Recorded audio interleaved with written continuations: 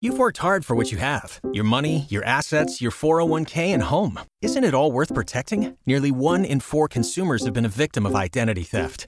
LifeLock Ultimate Plus helps protect your finances with up to $3 million in reimbursement.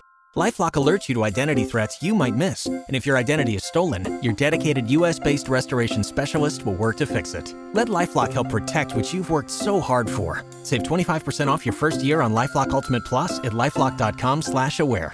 Terms apply. Hurricane Florence now back into a strengthening trend. Winds at 140 miles per hour. That's up 10 miles per hour since this morning. A Category 4 hurricane, and no real significant changes in that forecast track, which is huge for Jacksonville and northeastern Florida, reaching Jacksonville's latitude late in the day tomorrow and tomorrow evening. That would be late Wednesday and Wednesday night.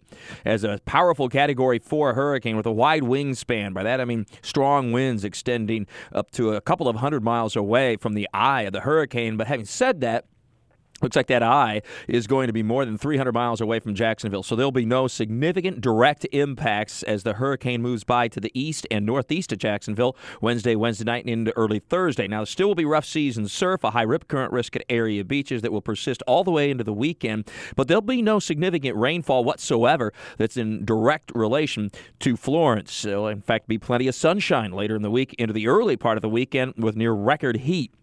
So to repeat once again, Florence, a Category 4 hurricane with winds of 140 miles per hour, continuing to move more northwest with time and accelerating, moving nearly 20 miles per hour right now, will reach Jacksonville's latitude late in the day Wednesday into Wednesday evening, but hundreds of miles to the east. There'll be no impacts inland other than just a slight uptick in the breeze, but it will be quite breezy up the beaches. There'll be rough seas and surf and a very high rip current risk through the end of the week, right on into the weekend. It looks like the hurricane will quickly approach the Carolina coast very near the North-South Carolina border, or not too far from Wilmington, late in the day Thursday night into early Friday, but at the same time will be very quickly slowing down.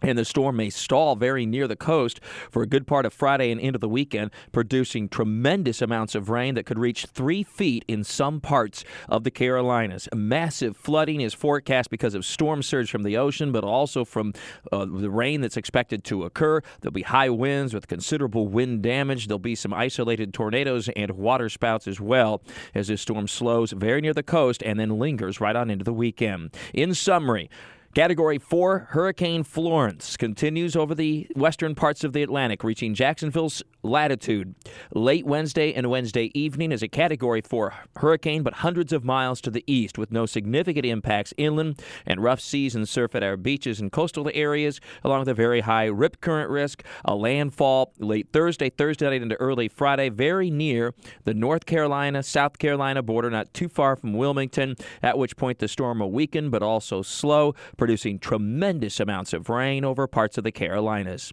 With all your weather all the time, I'm Chief Meteorologist Mike Buresh from the CBS 47 at Fox 30 Action News, Jack's First Alert Weather Center for News 104.5 WOKV.